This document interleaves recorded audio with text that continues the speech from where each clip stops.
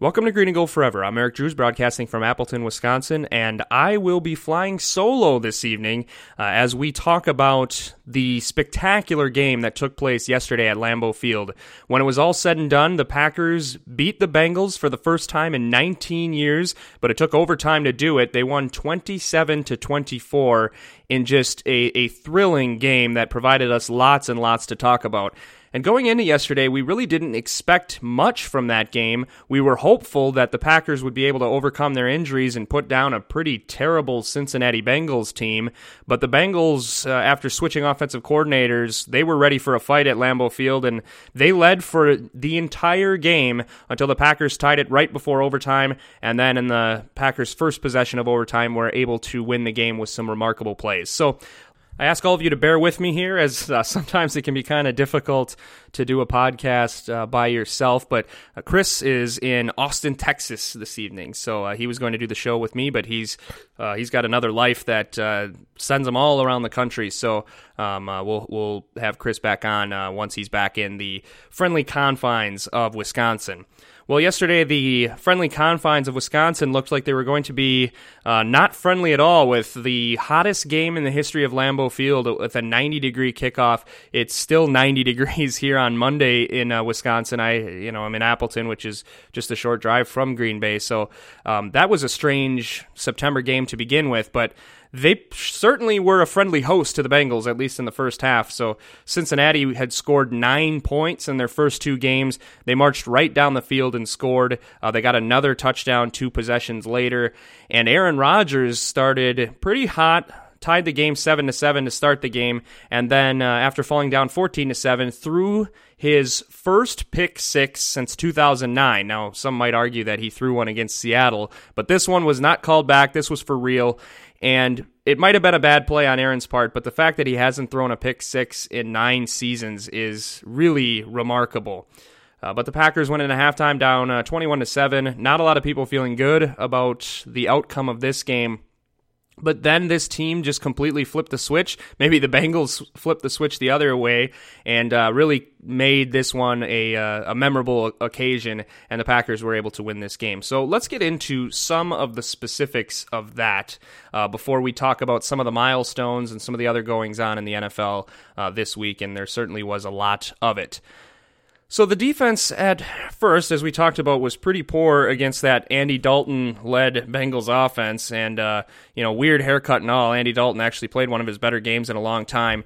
Even as the Packers slowed him down in the second half, he finished 21 of 27 for 212 yards, 2 touchdowns, and 124.1 quarterback rating. That has to be one of the higher quarterback ratings in his career.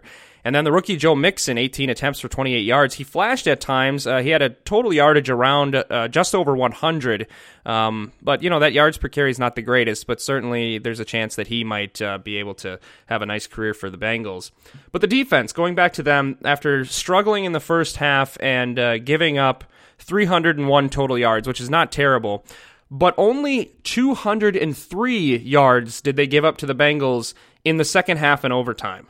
Really held them very much in check after that first drive and only gave up 3 points.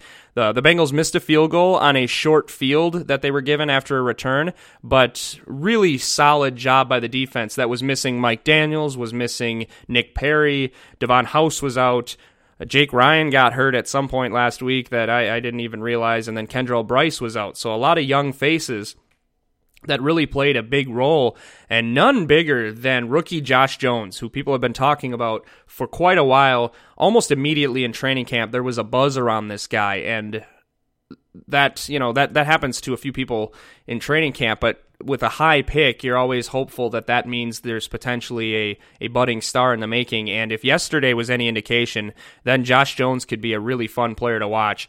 He had 12 tackles, 2 sacks, 2 hurries, 3 tackles for losses. He had a big, incredible Hulk dance that made Tony Romo crack up, so I guess he's got that going for him as well. But it was really nice to see a guy like him step up and really contribute when you were missing so many key playmakers. And him really coming through, and then also Kyle King. Kevin King?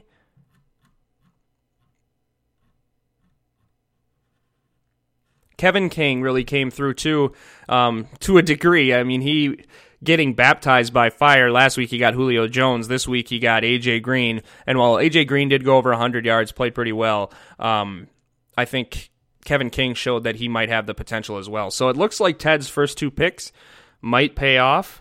And the defense, just a real good hustle effort. Kenny Clark was around the ball quite a bit. Clay Matthews didn't get his record-breaking sack to break KGB's franchise record, but he got close a few times. In fact, I think Ahmad Brooks got to Andy Dalton in the first half right before Clay Matthews did, and you could kind of see Clay with kind of a joking frustration while he was laying on the ground. But I'm sure that'll be coming. But it was nice to see Ahmad Brooks get in there. And it really kind of a good effort and not a great test by any means. I don't think because of switching coordinators that the Bengals are going to be fixed. And for them to play so pathetically against 2 iffy opponents certainly doesn't bode too well for their future. And it doesn't provide a great test for the Packers, I don't think. But it was good to see them at least recover after a really tough first half and learning to integrate some of those new pieces that, unfortunately, with Mike Daniels and with House and and Nick Perry now having surgery on his hand once again, I mean, geez, this team is so snake bitten, so they're going to have to rely on some of these guys going forward. Luckily, with the short week, they can hopefully get some people healthy after playing the Bears. The offense, similarly, had a Jekyll and Hyde performance. They started hot with a 60-yard touchdown drive the first time they got the ball, then followed with 46 yards on the next 5 drives. 45 of those yards came on the drive that ended in the pick 6. So just an abysmal first half for the offense behind that patchwork offensive line. But then in the second half, Aaron Rodgers really kind of willed that offense and showed why he is in the running as the greatest quarterback of all time. 283 yards on the next 6 drives, including overtime, and it led to 20 points. And Aaron on that last drive was phenomenal. He was, again, he's kind of manipulating some of the rules, which is fine if you can make them work. I would like to see the offense work better without needing some of those things, but hey, take it if you can get it.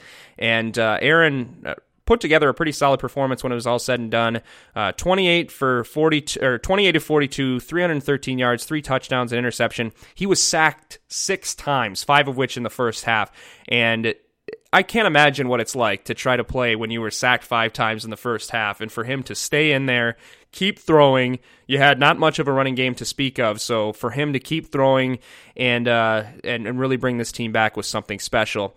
He got some help from Davante Adams. He had 3 catches for 60 yards, including a big 41-yard catch.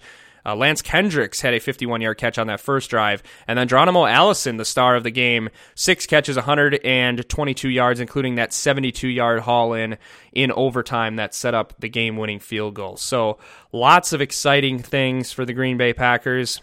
And Aaron Rodgers right now, he's kind of struggled. He had the rough start in Seattle and then the good second half. He had the all-around rough performance with that makeshift offensive line against the Falcons, and then the same story yesterday where he had a rough first half and then really recovered in the second half. But he's got 967 yards through 3 games. If you project that over the course of 16, that's nearly 5,200 yards, which would blow away his previous high of 2011 when he had 4,600 yards. So his 322 yards per game is the highest he's ever had in his career. However, right now he's already been sacked 13 times. So if I pull out the math real quick, he's on pace for getting sacked 69 times, which would get close to David Carr territory in the 2002 expansion Houston Texans season. So they have to shore up that line. And then on the radio on the way home, I hear that perhaps Kyle Murphy is injured for a foot injury. So I don't know what his future is, and Brian Bulaga re-aggravated his left ankle. So they signed a guy who started a little bit last year for the Cardinals when they were having their own injury woes on the offensive line. So clearly Ted is reaching into the bottom of the barrel to just find bodies that can play offensive line for the Packers. Oh man, I don't understand how these guys can keep getting injured. And again, it's not anybody's fault, but even listening to the Channel 5 Green Bay pregame show yesterday, they asked George Kuntz about these injuries, and even he was baffled. A guy who's played in the NFL has fought through his own injuries, and he said an injury list this long, I mean, if it were week 13, that would be one thing. But to have an injury list a mile long when it's week 3 is incredibly frustrating. And it makes me think back to the preseason idea where they're so cautious with guys in the preseason. And part of me thinks, well, if everybody's going to get hurt as soon as they start playing, certainly you don't want to lose them in meaningless games, but how much does that play into it that perhaps guys aren't into football shape or whatnot?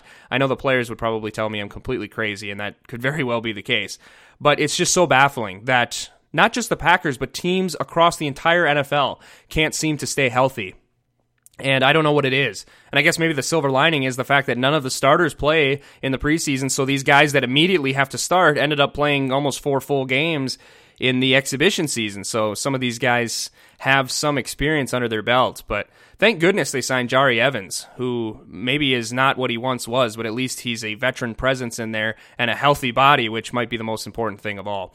But the grand scheme of things is a nice breakout performance for Geronimo Allison. Randall Cobb sounds like he might be injured for a while, so maybe it's Allison's time to shine. Davante Adams has been quiet this year, but has been solid from the opportunities he's had. He looks like he's still building upon the great season that he had last year. And Jordy Nelson is Jordy Nelson, catching another couple touchdown passes. And with that in mind, let's talk about some of the milestones that were broken yesterday, both good and bad.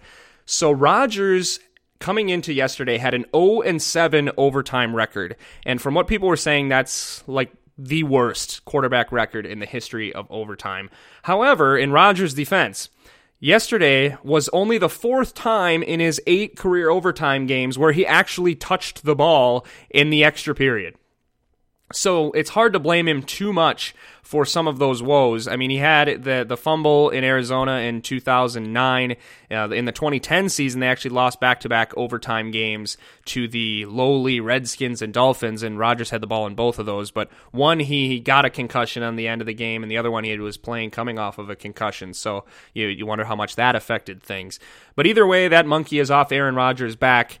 And for McCarthy, it's even more of a monkey that he removed, because this win ended a 9-game winless streak for the Packers and for Mike McCarthy in particular. Their last overtime win was the famous 2007 Monday Night Football game against Denver when Brett Favre hit Greg Jennings for an 82-yard touchdown on the first play from scrimmage in overtime.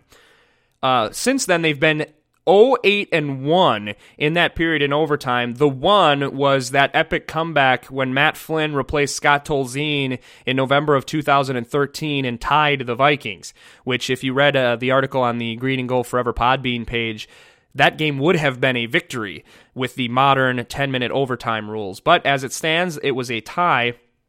And from what I could see, the 9-game winless streak in the playoffs is far and away the longest overtime winless streak for a coach in the history of the NFL. And if you add the tie and just have it be a losing streak, prior to the tie from the 2008 overtime loss in the NFC Championship game, up until that game in that previously mentioned Miami loss in the 2010 season, McCarthy had a 6-game straight-up losing streak in overtime, and that also was an NFL record. He was alone at number 6. The other ones at number 5 were Ron Earhart of the New England Patriots in the 70s and 80s. Also, Andy Reid had a 5-game losing streak in overtime games in his from 2005 to 2013, so that's 4 games in Philadelphia, 1 in Kansas City. And then Dan Reeves had a 5-game winless streak that went from after the NFC title game in 1998. That's, of course, they won that game for the Falcons in overtime, but then after that, from 99 through 2002, they had 5 consecutive winless overtime games. The Packers, though, as crazy as it sounds to have 9 straight winless forays in overtime, is not the record. Luckily, they never got a chance to have that record. They would have tied it yesterday had they lost to the Bengals. The record is the previously mentioned Patriots, who lost 10 straight overtime games from 1977 to 1987, and then in 1988 they got a 10-7 win over the lowly Buccaneers in Vinny Testaverde's rookie year. So that was the record-setting streak, except that was 3 different coaches. That was 1 game by Chuck Fairbanks in 1977, 5 by Ron Earhart, as I mentioned, and then Raymond Berry, who actually was a pretty good coach for the Patriots, took them to the Super Bowl and took them to the playoffs one other time. He had 4 consecutive playoff losses at the tail end of that. So McCarthy and the Packers franchise escaped that little bit of infamy, but let's be honest, there's probably nobody who knows about that other than us now here on Green and Gold Forever. So good for the Packers. They have now won an overtime game for the first time in almost 10 real years, which is hard to believe with as much success as this team has had. Some other notable streaks, the San Diego Chargers are the 3rd most all-time. They lost 8 straight from 1990 to 2001. They finally broke that streak in 2002 when LT beat the Raiders on a big-time touchdown run in a game that's probably not too famous, but is one I vividly remember from 2002 when San Diego had their 6-1 start under Schottenheimer before fading away like the Chargers tend to do in the late season. And then Houston actually lost their first 6 overtime games in the Texans franchise history. So, and then the Raiders lost 6 straight with a whole bunch of different coaches in the 90s. So that is good for the Packers. They no longer have to hear about how they can't win in overtime. Aaron Rodgers yesterday pulled away from John Elway. He had gone for 300 touchdown passes against the Atlanta Falcons and was in a tie for 10th place all-time with John Elway. I was going to write an article about some of the cool things about the Packers franchise history as a dominant passing team. And then I was going to do the what if Sterling Sharp. I teased that at the end of the show last week, so that's what I get for teasing things. Of course, things would not go my way. The what if should have been, what if my computer would stop working, and the replacement stopped working as well. I recently bought a new HP laptop, and apparently there's a known issue that I learned about after purchasing the computer, that HP products and Windows 10 are not working very well together, and I don't know if it was something at the factory level or something that happened in my short use of it, but essentially the hard drive became corrupted and couldn't be used anymore. The people at Best Buy were great to me, and they replaced it, and then that computer is now not working very well. So I lost a lot of the research I was going to do for this, and then I started kind of running out of time. So I promise, I don't know what I'm going to do about the 300 touchdowns. Aaron's already got 303, so I don't know if anybody cares about that blog anymore. And quite frankly, I was trying to find some things that were more interesting than the things I had posted on Twitter, and was coming up a little bit short. So I doubt we'll ever see that article on the website, but I promise, especially to David Perillo, Forillo. I was thinking of Justin Perillo, or Dustin? I cannot remember anybody's name. But David, I promise you that we're going to get to that Sterling Sharp article in the near future. This time I'm not going to be stupid enough to promise an exact date, but definitely that's going to be our next what if. However, going all the way back after that useless detour that I just took you on, Aaron Rodgers now has 303 touchdown passes, passing John Elway for sole possession of 10th place on the all-time touchdown pass list. And interestingly enough, the guy in front of him is Ben Roethlisberger. Rodgers is only 3 behind Roethlisberger, so he has a potential to pass him this season and become in 9th place all-time, and if he has a really good season, and Phillip Rivers has a really bad season, he could potentially pass Phillip Rivers, although right now he's 15 behind him. And then Eli, who is 21 ahead of Aaron Rodgers, he would have to have an epically bad season, and Aaron Rodgers would have to have like a 2011 season production-wise to catch him. But it's interesting how he's run down the class of 2004 as a member of a class of 2005, and Roethlisberger and Manning, got 3 years more starting than Aaron Rodgers did, and Phillip Rivers got, I take that back, 4 years. Yeah, 4, 5, 6, 7. So Roethlisberger and Manning got a 4-year head start on Aaron Rodgers, and Phillip Rivers got a 2-year head start on Aaron Rodgers, and he still has been able to kind of run those guys down and get into some rarefied air as far as touchdown passes are concerned. Here is the interesting part I wanted to talk about. So Aaron Rodgers' touchdowns per start is far and away the highest of all time. His is almost 2.2 touchdowns per start. Next closest is Peyton Manning with 2.03 touchdowns per start. They're really the only guys in the entire history of the NFL that have more. Well, Drew Brees has about 2. So those are the 3 guys that have 2 or more touchdowns per start in their career.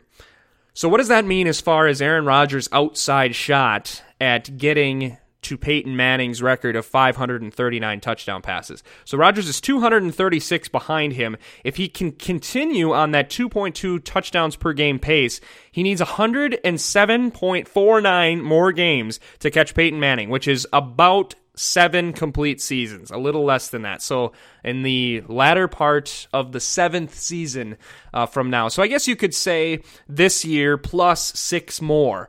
And Aaron Rodgers, if he maintains his touchdowns per game average, will reach the Peyton Manning mark of 535. Now, the question will be, will Peyton Manning still be the all-time record holder 6 years from now, or 7 years from now, with Tom Brady and Drew Brees right on his tail? So right now, Brees is 68 touchdowns behind behind Peyton Manning, and Tom Brady is 75 behind. So by this mark, Drew Brees will need about 34 more games, and Tom Brady will need about 39 more games. So that's over 2 seasons for Brees and over 2 seasons for Tom Brady. So at the end of potentially, the 2019 season, if those 2 guys maintain their career averages for touchdowns per game, Brees and Brady could be in the running to break the record, end of 2019. The way that, Tom Brady played great yesterday, although Houston gave him a lot of help. The way that Brees has played this year, and with the potential that, if the Saints have another 7-9 season, that maybe the Saints finally say they've had enough of Sean Payton, and then maybe the Saints want to restart everything. You wonder if either of those guys are going to play that long. And I think Brady played well yesterday, but he's shown flashes of being a 40-year-old. It just seems unreasonable that Tom Brady at 42 years old will, A, be still playing, and B, still be throwing 2 touchdowns a game at his average for his entire career. And the same goes for Brees, who will be about, I think, 40 or 41 by then. So Rodgers, of course, in 6 years will be about that same 40, 41 years old. So I doubt that Rodgers is going to get to 539, but for a guy who didn't starting until he was already 25 years old, that's pretty remarkable that he's even within shouting distance of that record. So that's something to kind of keep an eye on. As far as if Peyton Manning's record doesn't fall to Drew Brees or Tom Brady, I don't really know if there's anybody reasonably in the running. So maybe Andrew Luck. I don't have it in front of me, so I forget how old Luck is. But he needs about 13 and a half more seasons of his current level of output to reach Peyton Manning's mark. Matthew Stafford needs 12 and a half seasons of his current output to reach Peyton Manning's mark. And Matt Ryan needs 11 seasons at his current output to reach that mark. So those seem like a bit of a stretch for any of those 3 guys to be able to play that long. I believe Matthew Stafford's only like 29 years old, so even though then that's 41 or 42, so that's going to be difficult. I want to see what Andrew Luck, how old he is, because he, I believe, started pretty young, so there's a chance that he has enough years left in front of him. But again, he's already battling a ton of injury issues, and Andrew Luck he's already 28 years old. So if he needs 13 and a half seasons, I don't think that's going to happen. So it'll be interesting to see. At first, with Brady and Brees and Rodgers right behind Manning, and Manning breaking it so soon after Brett Favre had broken the record, and Favre breaking it only 12 years after Marino had broken it, it seemed like this would be a record with our crazy passing league that would continually fall. But, man, Peyton Manning, say what you will about him, was incredibly prolific, and he put that record to a point where it might be out of reach for the foreseeable future. But, Drew Brees is going to keep playing. He don't care if he goes 1-15 every year if he's got a chance to get some more records. And it'll be interesting to see what happens with Brady, because you wonder, playing with Bill Belichick, if A, Belichick will retire, or if B, Brady has a few more games like he had in the first 2 weeks of the year, if they won't consider just going with somebody else. Or I guess Brady was pretty good against the Saints, but I grade the Saints games on a curve. Okay, the other milestone yesterday that I wanted to bring up, which is also fun to get into some of this conversation, Jordy Nelson with 2 touchdown receptions, the last of which being the game-tying reception with 16 seconds left. And man, if that's just, we're talking about Rodgers and Nelson, that was quintessential Rodgers and Nelson. Both of those drives, or both of those touchdowns, quite frankly. The first was Rodgers forcing the action, extending the play, him and Jordy being perfectly in sync, and as he takes a step towards the end zone, Jordy's defender drifts away, and Jordy knows exactly what to do. Rodgers throws a perfect strike, and you get a touchdown. And then the second play, Rodgers with an absolutely phenomenal throw past the fingertips of the Bengals defender, and Jordy Nelson making an incredible diving catch while keeping a knee in bounds. That really is, those 2 plays, is exactly what the Rodgers to Nelson connection has been all about. But Jordy Nelson, yesterday, with those 2 touchdown catches, is up to 66 career touchdown catches, which passes Sterling Sharpe for second most in Packer history. And what's interesting here is that Sterling Sharpe was able to do his 65 touchdown catches in just 7 seasons, and this is 10 seasons since Jordy Nelson has been in the NFL. Of course, he missed all of 2015 with that ACL injury, and also missed, I think, 6 games of the 2012 season with an injury. But even more impressive is the fact that Jordy Nelson was pretty much a reserve player of like Geronimo Allison levels for the first 3 years, because we had Donald Driver, Jordy Nelson, James Jones. We had some good players at tight end. So Jordy Nelson really didn't get to be the starting guy until his 4th season in 2011, and has exploded ever since statistically.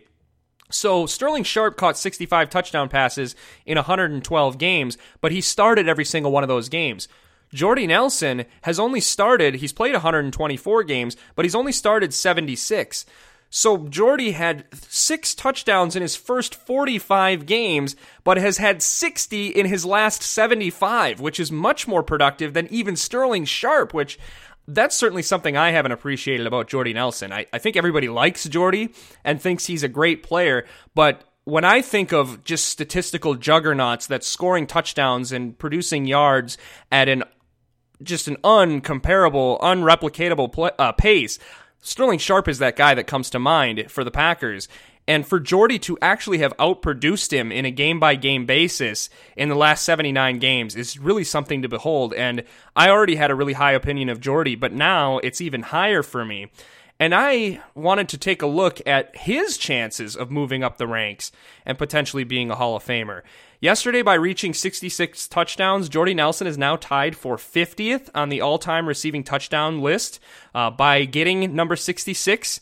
Yesterday, in addition to Sterling Sharpe, he passed Redskins great Gary Clark, former Ram and Redskin Henry Ellard, Michael Irvin, obviously of the Dallas Cowboys, Charlie Joyner, who's a Hall of Fame wide receiver, played many years with Dan Fouts and the Chargers, Bobby Mitchell, the great wide receiver of the Browns and Redskins, Sonny Randall, who admittedly I'd never heard of, but he played for the Cardinals in the 1960s. With all due respect to Sonny, that's perhaps why I didn't hear of him, because the Cardinals are very much an afterthought in the 1960s. And he momentarily passed Jason Witten, who plays tonight and has 65 touchdown passes. So I suspect those 2 guys are going to perhaps pass each other a few more times in the coming weeks. And now, by getting 66, he's tied with St. Louis Cardinals great Roy Green, Derek Mason of the Titans and Ravens, Santana Moss of the Redskins and Jets, Jimmy Orr, primarily of the Baltimore Colts in the 1960s. So those are some more notable names, and maybe you already put Jordy Nelson in that kind of company. But now I wanted to look at Jordy Nelson's chances for the Hall of Fame. So, as I said, if you just take his post-2011 pace, when he became a starter, he has been catching .76 touchdowns per game. That is an incredibly high number. So, if that can continue, which I don't suspect it will, Football Outsiders say that in their history they've seen, and obviously individuals break these general rules all the time, but they say that receivers tend to peak out at around 31 years old. So Jordy Nelson is 32 years old. But this year he's already got 3 touchdown catches and doesn't show any signs of slowing down. But I wanted to see if Jordy Nelson actually had a legitimate shot at one day becoming a Hall of Famer. And that post-2011 pace of .76 touchdowns per game even outproduces the great Don Hutson, who's number 1 on the Packers all-time list. Hutson had 99 touchdown catches in 166 games. So that is a pace of about 0.6 touchdowns per game. So Jordy is even outproducing the great Don Hutson since 2011 in terms of touchdowns. So I wanted to look at how many games it would take Jordy Nelson to get to 99 touchdowns and tie Don Hutson. So Jordy would need, at his post-2011 pace of .76 touchdowns per game, he would need about 44 games to break Hutson's record. So that would be maintaining his incredible pace that is all of this season, all of next year, and all of the year after that. Would need 44 more games to get 34 more touchdowns. So I don't know if he's going to do that because, as we saw with Donald Driver, that receiving production can go down really fast, and this would be something for the Football Perspective or Football Outsiders guys to answer, and I'm sure they have in some of their great blog posts. But to me, it seems like receiving touchdowns are a little bit random, unless you're talking about your super elite guys. It seems like touchdown totals can really vary, so I don't know if you can expect Jordy to continue this pace. However, let's say he gets to 99. There is nobody that's at 100 receiving touchdowns that either isn't in the Hall of Fame or in serious consideration for the Hall of Fame. So if he got to even 85, which would not be unreasonable at all, that's another, 19 touchdowns in his career. So Hines Ward is at 85, and he's kind of considered a fringe Hall of Famer. He's tied at 15th all-time with Hall of Famers Lance Allworth and Paul Warfield, but they're from a different era. Everyone above Hines Ward at 85 is in the Hall of Fame, except for Isaac Bruce with 91 touchdown catches, Larry Fitzgerald with 104, Tony Gonzalez at 111, Antonio Gates with 112, Terrell Owens at 153, and Randy Moss at 156. I would say Gonzalez, Owens, and Moss are locks for the Hall of Fame eventually. I would imagine Gates probably gets in, but he's going to have to wait a while. I would think Fitzgerald probably is going to get in at some point. Isaac Bruce is a tough one. I'm not quite sure what's going to happen with him, but he certainly has a legitimate shot. If you go below Hines Ward at 84 and below, then you get at 84 Mark Clayton, Irving Fryer, Tommy McDonald, Andre Rison. At 83 you have Calvin Johnson, so that might change things. And then at 82 you got Anquan Boldin, Brandon Marshall, Reggie Wayne. Those guys, all three of them are kind of borderline Hall of Famers. And then at 81 you have Steve Smith. So, all of those guys. Steve Smith, I think, has a good shot at the Hall of Fame. Calvin Johnson does too, because they were just so dominant. But most of those guys at that 84 and below are guys like Mark Clayton and Irving Fryer, who are tremendous players, but you wouldn't consider Hall of Famers. And then everybody above that level are guys who got serious chops to be in the Hall of Fame. So the thing that I'm getting around to, I know I'm trying to tell myself not to use so many statistics on this podcast because even me, when I'm editing or listening back to these, have a hard time following myself when I talk so much stats. But hell, it's just me here today, so what the heck else am I going to talk about? So there's a lot of stats for you. You might have to pause. I'll link the lists of the top receiving yardage, the receiving touchdown accumulators. I set myself up weird for a sentence there, and then I couldn't figure out how to get out of it. The all-time list of touchdown receptions and the all-time list of passing touchdowns. I will link both of those in the description on the Podbean page. So as I'm talking my statistical gobbledygook, you at least maybe will have an easier chance at making sense of all this. So, long story short, Jordy Nelson is having a phenomenal career. He's producing touchdowns at a rate rarely seen in the NFL and certainly rarely seen for the Green Bay Packers, and has a realistic shot, if he can play at his 2016, 2014 level for another 3 years, and especially if the Packers got another championship, he's got an outside shot at becoming a Hall of Famer, and how cool would that be? Jordy's a phenomenal guy. He's been one of my favorite players ever to watch. So for a guy who really reminds me a lot of, some of the great players like Mark Chmura and Dave Casper and, even Jeff Query, for him to potentially be a Hall of Famer is something very exciting.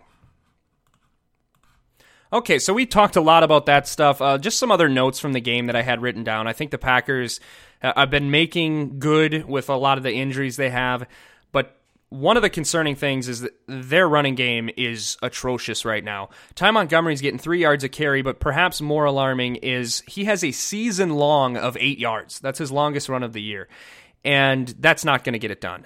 And I know they've had a lot of problems on the offensive line, but to not be able to get one run longer than 8 yards is incredibly concerning, especially for a guy like Ty Montgomery who's got a lot of speed.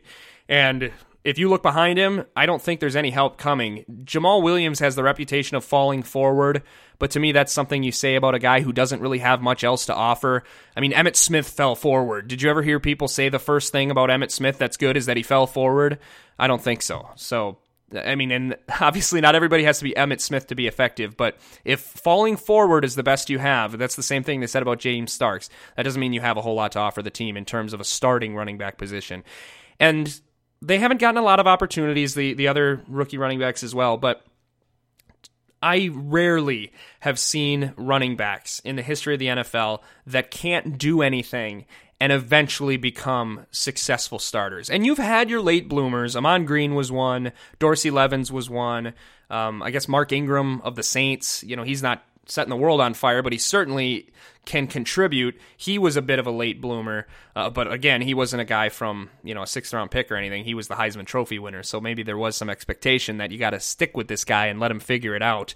But you see guys like Eddie Lacy and Jordan Howard and Devontae Freeman and Tevin Coleman in Atlanta, even Adrian Peterson and of course Kareem Hunt out in Kansas City. Basically, all those Kansas City running backs, they were pretty much good from the moment they set foot on an NFL field. So I'm not suddenly expecting Jamal Williams or any of these guys to just become great players. The thing that I'm sort of holding out hope for is that Eddie Lacy once again didn't play yesterday. I don't believe he was injured.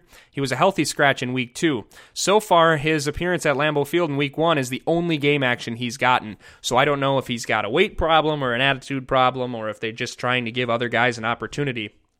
But I think he's a real risk to be cut at midseason or even imminently. And if that were the case, I think the Packers should take a chance and bring him back. He was a popular guy in the locker room. He seemed to work here. And we've seen that with a lot of guys that have played for Mike McCarthy and a lot of these Ted Thompson guys. They sign these contracts, they go elsewhere, and it just doesn't seem to work out. And then they come back and it just fits like a glove. It's just something that is about this place that seems to work. And we saw that with James Jones. You've seen that with some of those other offensive stars through the years. Usually they didn't come back to their old form, but they got back Ryan Grant, and he was certainly helpful in the line. And even if Eddie Lacy could come back and be like a 2012 Ryan Grant or a 2011 Ryan Grant, I think that would certainly provide a big boost to this team. And personally, I like Eddie Lacy, and I spent like $100 on his jersey a couple years ago, so I want to be able to wear it again. So hopefully the Seahawks cut him, and we can get Eddie Lacy here. And we got fried cheese curds, so who could pass that up? That's better than fish. Fish versus fried cheese curds, come on, not even close. Other action around the NFL. So Detroit lost the most controversial game of yesterday. I'm assuming that anybody who's listening to this podcast already saw it. If you didn't, for whatever chance, the Lions were marching down the field down 30-26. They threw to Golden Tate with 8 seconds left. He dove for the goal line, looked from the hard camera like he made it, and then they showed the replay and apparently determined that his left knee had hit down before the ball had crossed the plane. And in a rule that I did not realize existed, but once they explained made sense, that because they had no timeouts and there was 8 seconds left, that necessitated a 10-second runoff in the same manner that if you would have committed a false start penalty or some sort of running clock penalty, that the game was over. Because of the 10-second runoff, they only had 8 seconds left. And so Detroit lost in one of the more heartbreaking fashions that I ever recall seeing. And, of course, that could only happen to the Detroit Lions. And so I'm happy that it happened because I think the Packers, it's nice for the Packers to have that gut check against Cincinnati, come out on top, and now be tied for the division lead. But I felt really bad for the Detroit Lions, I guess as much sorrow and sympathy as I'm possibly able of feeling for the Detroit Lions. But yeah, that's a really rough way to lose a football game. And the Vikings responded with Case Keenum looking phenomenal. And so far, their bad quarterbacks, when they've played at home, have looked really good so far this year. So Minnesota looks like they might be around for a while this season. And they got a 2-1 start. They had a rough game against Pittsburgh. Sounds like Teddy Bridgewater might practice in 3 weeks. They thought for a while last week that Sam Bradford might have to have surgery again on his knee, but it looks like it's just like a bone bruise or something, which...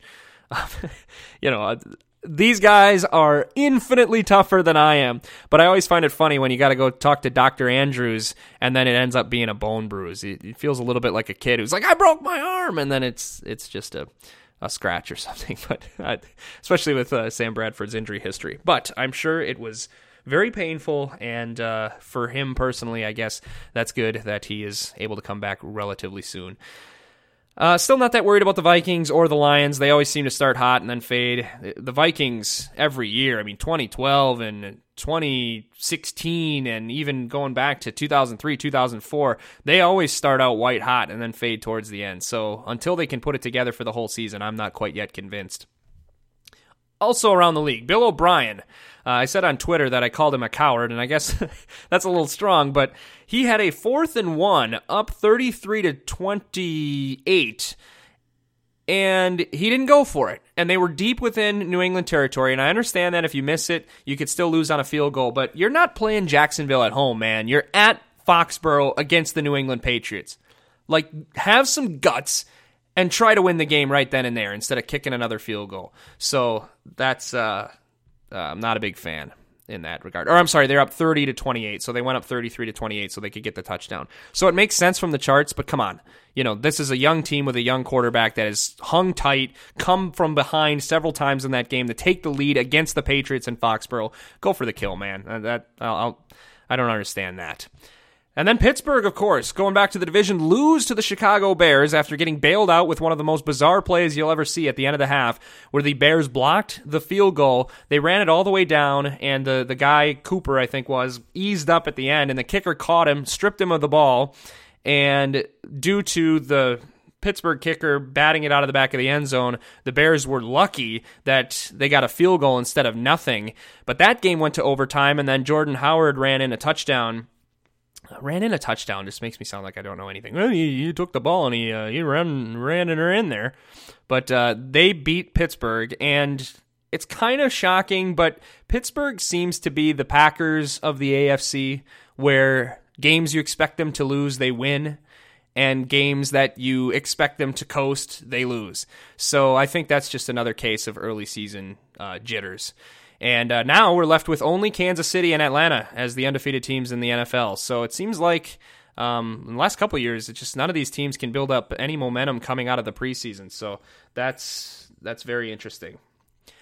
Going back to the Packer game, I wanted to talk about Tony Romo, which I had here in my I guess my notes are a little mismatched, but Tony Romo's awesome as a commentator, and I was hopeful that he would be good, but he's such a breath of fresh air, and as we mentioned last week with Chris, that he just seems to enjoy watching football, and that's something that not all the announcers have, and that's the appeal of John Gruden, is he just enjoys watching a football game, and seems to be a little bit in awe that he gets to go to these places and get paid to watch and comment on football, which, I've just got a rinky-dink podcast, but isn't this all that any of us could ever dream of, is getting paid to talk about football? And that special opportunity is not lost on Tony Romo. He does have this habit of predicting plays before the game, or before the snap. And the fun thing is he's almost always right. But I wonder if there's going to come a time where the people at CBS tell him to stop doing that or maybe lay off on it. Personally, I think it's fine, provided that he's given time to explain it. And yesterday they did a good job with that. They had a play on 3rd and 3 where the Bengals tried to run out of the shotgun, and it was stuffed by the Packers, and Romo had correctly predicted it before the snap, and when Jim Nantz asked him why, he was able to succinctly explain, well, I counted the number of people in the box, and usually if it's 6, you pass, and if it's 5, you run, and so there were 5, and so I played the percentages. And that is something that you don't hear very much. And there are so many quarterbacks that are calling games now, and you don't get some of that stuff that is really things you would have missed out if you didn't play in the NFL or didn't play at a high level in football or haven't played football in an organized capacity for a long, long time. So hopefully they let Romo continue to do that and explain why he expected what he expected. It's certainly better than saying, oh, whoa, what a throw, man. You don't see that every day. And then, of course, Tony Romo just almost a Madden level of giddy watching Aaron Rodgers come back. So, of course, being a Packers homer, that was fun. Although, somebody should tell Tony Romo that the Packers were not playing the Susanna Hoff band of the 1980s, the Bangles. They were playing the Bengals. So they should tell him that. Although, part of me, being a Wisconsin guy that has my own Wisconsin-y drawl, I appreciated hearing the Wisconsin accent on a nationally televised game. So hopefully you all liked Romo too, because they're coming right back to Lambeau Field on Thursday to do Packers-Bears. I myself am excited. I think they're quickly becoming one of the best teams in NFL broadcasting. Phil Simms, though, now is in the studio for NFL Today, and it's just, I can't quite get the vibe between him and Boomer Esiason, but it sort of feels like they like giving each other a hard time, but it seems a little bit more malicious than playful at times.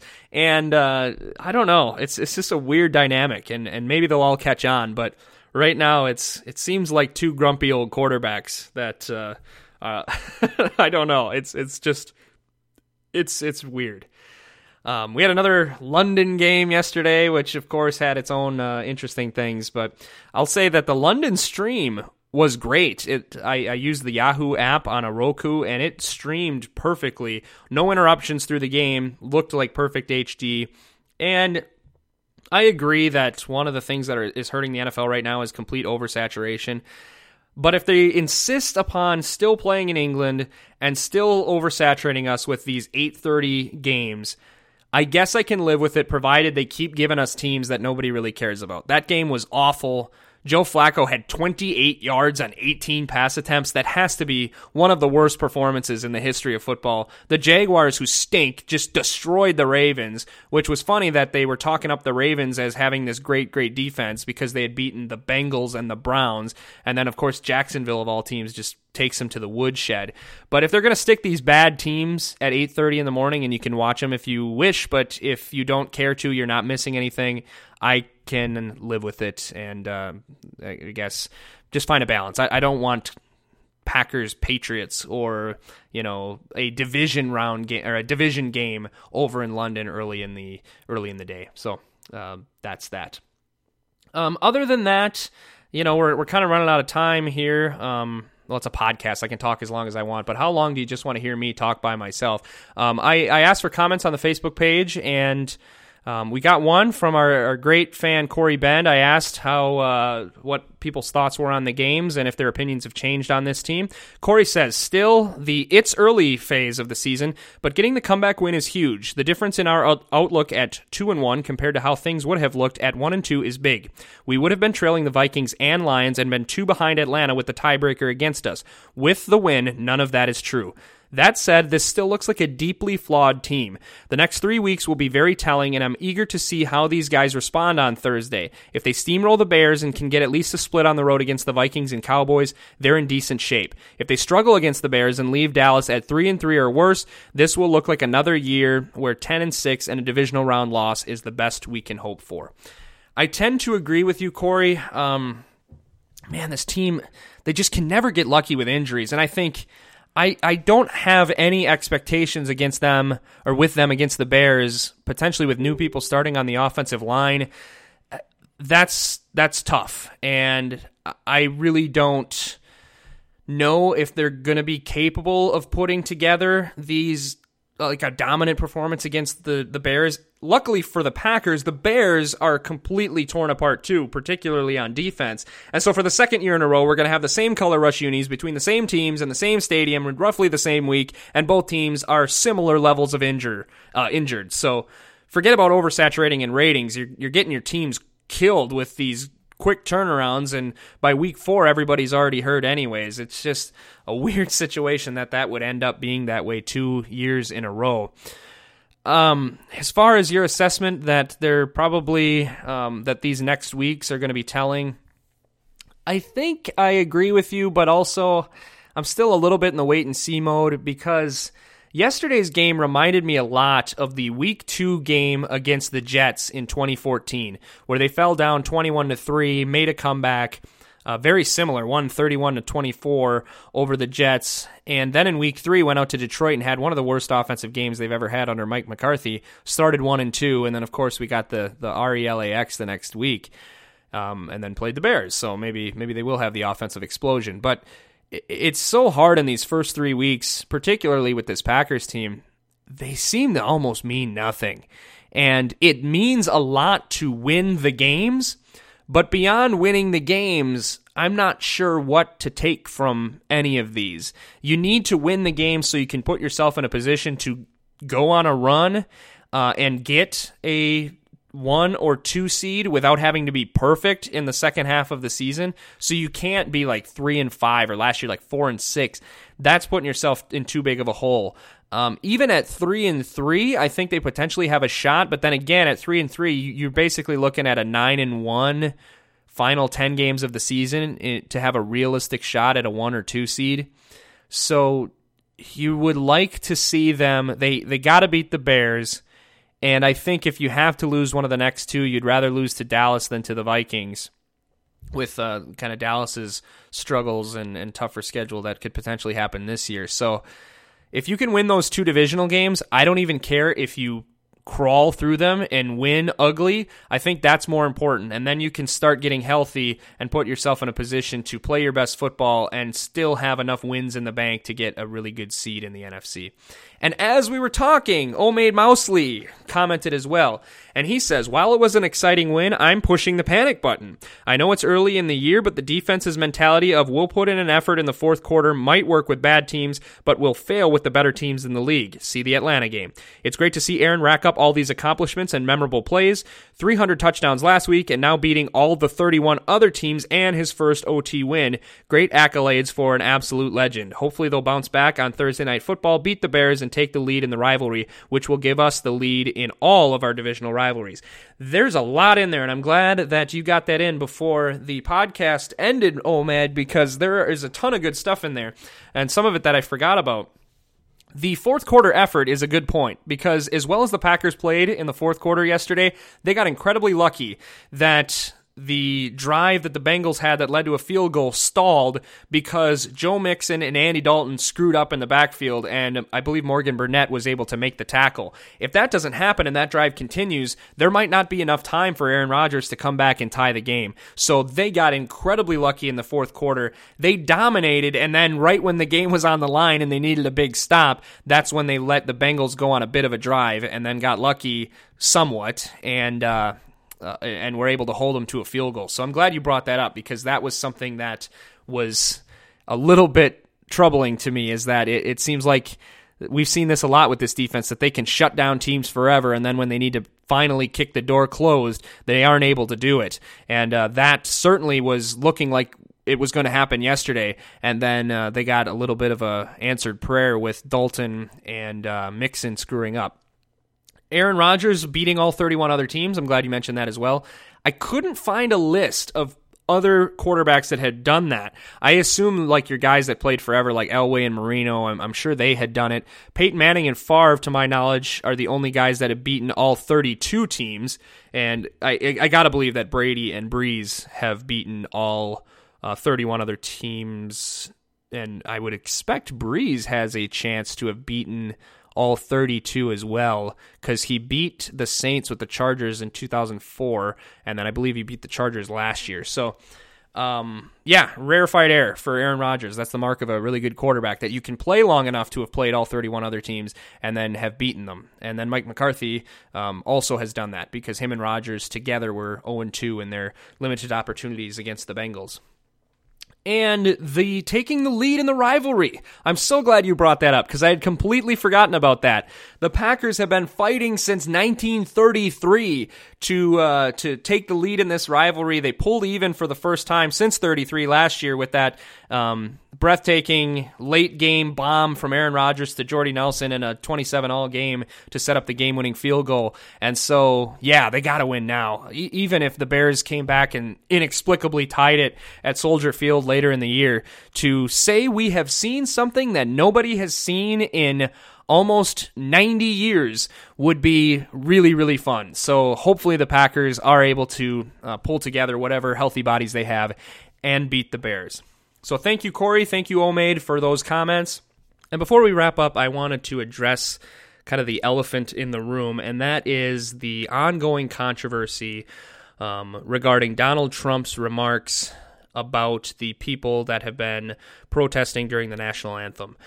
I love to talk about politics. I love talking about politics as much, if not more, than I like talking about football. But I also like there being places where you can just talk about things that don't matter, like football, and just let yourself get lost in it. And for that reason, I'm going to let my football show be about football and let you go seek out information and opinions on that elsewhere. I certainly have my own opinions. You have your own opinions. Everybody is entitled to their own opinions. My opinion is my football show is going to be about friggin' football.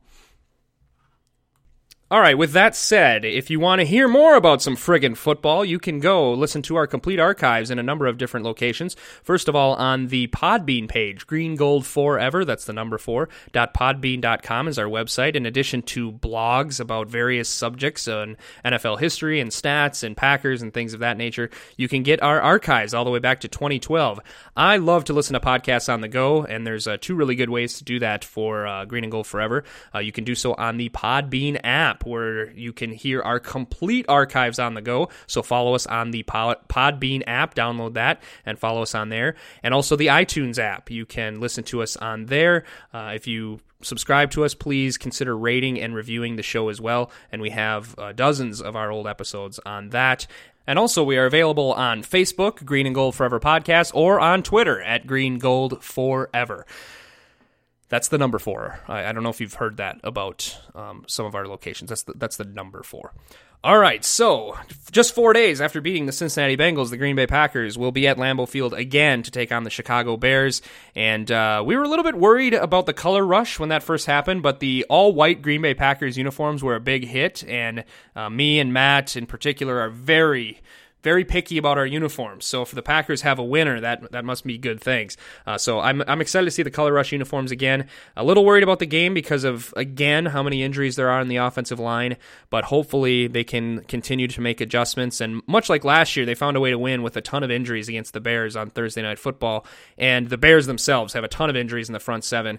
And, even with the backup offensive line for the Packers, perhaps they'll be able to keep Aaron safe and upright. So I'm not even really worried about them looking dominant. I just want them to get a win and then have 10 days to get healthy and then go into some big games against Dallas and the Vikings. So hopefully we see that. And thank you so much for joining me tonight and, listening to me talk by myself. I know sometimes that can be difficult for me, but hopefully you found some things that are interesting, and keep contributing to the show. And thank you so much for listening. And hopefully the Packers will have another victory. And next time we talk, they will be 3-1.